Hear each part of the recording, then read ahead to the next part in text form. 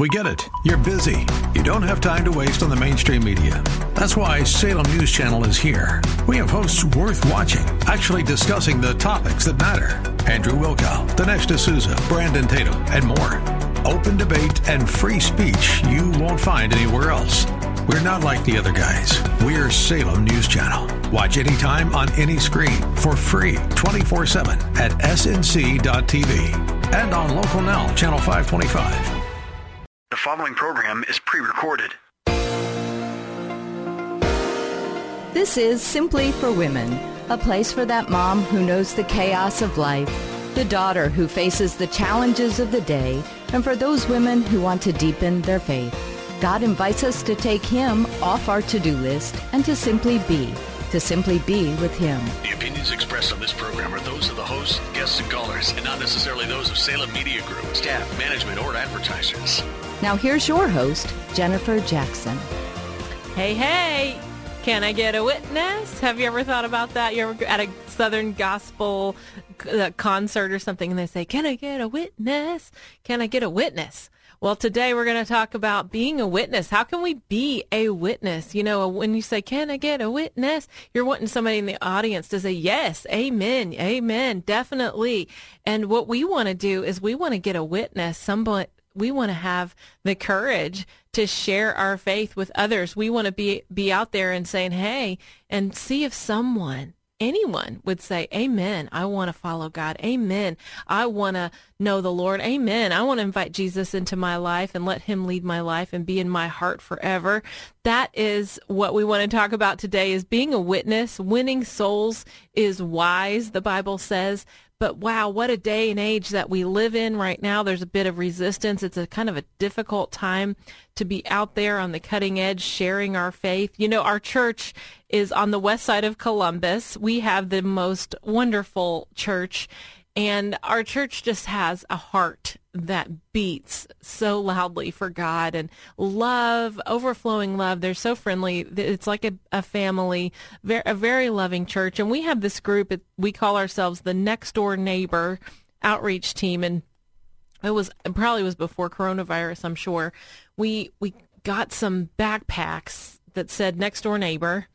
They weren't like a normal size backpack, but a little string backpack. And we filled them with enough to make 2 meals, a peanut butter, some, a spaghetti sauce, a green beans, noodle, all this stuff we filled in there, some practical things, a couple things for children.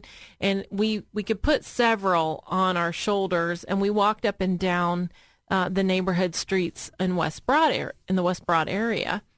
It was such a great day, and we were just giving out these bags and had such a warm reception. So many people were just tickled pink to get their bag. And one guy, he was young. He was maybe 20 years old. And he said, I can't believe you're giving me this. He said a couple reasons. He said, number one, I just got out of prison and I'm trying. He said, in prison, I accepted Christ and I want to do right. I want to live my life right. He said, I have a 2-year-old at home.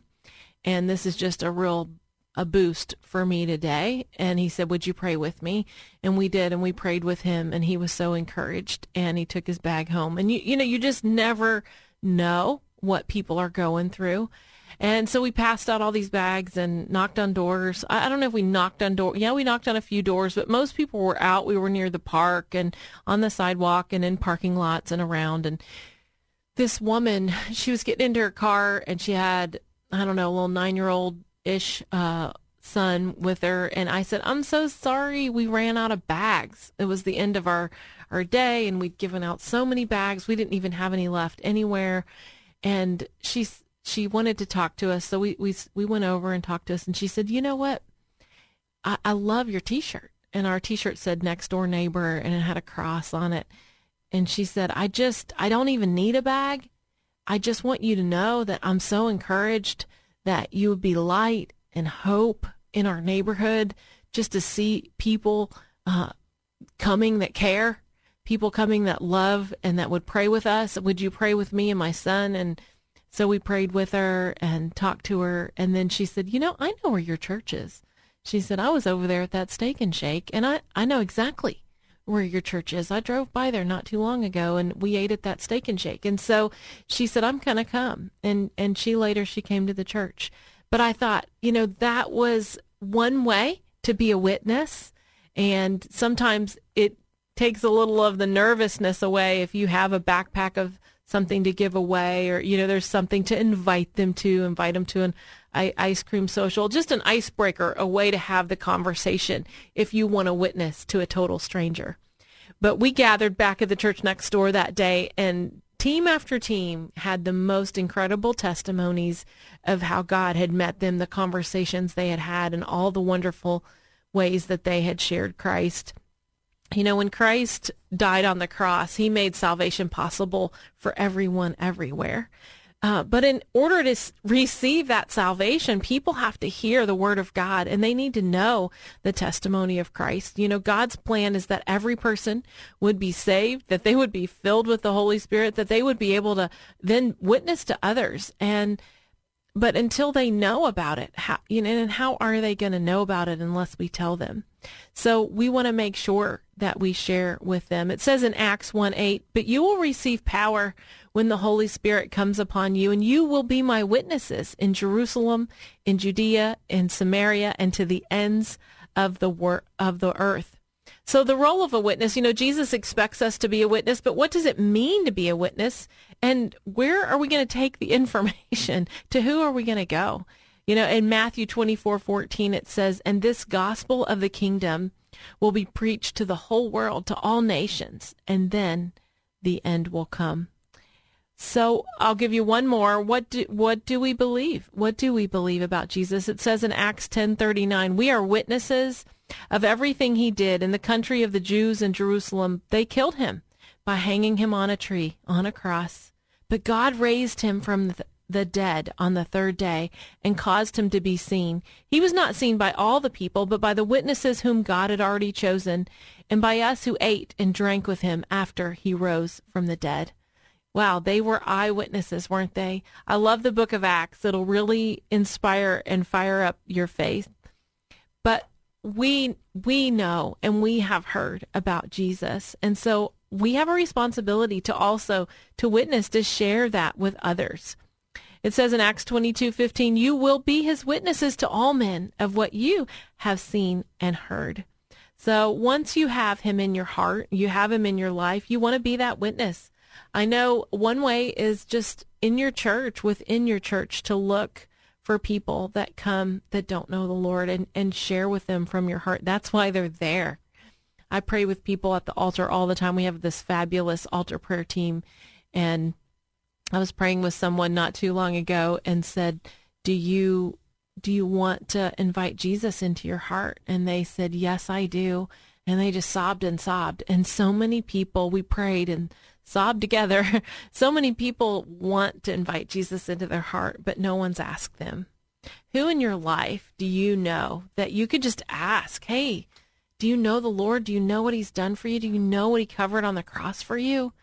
Maybe no one has ever sat down and shared that with them. Take a piece of paper and write down the top 20 names of the people that you know in your life that need to know the Lord, that don't know the Lord, and begin to pray over those. I love to tuck that list in my Bible, and I pray it through in my Bible. One time we had neighbors that were on my list, and my family always knows I have this ongoing list of people that I want to share Jesus with. I want to be a witness to them. And one was a neighbor, two neighbors of ours.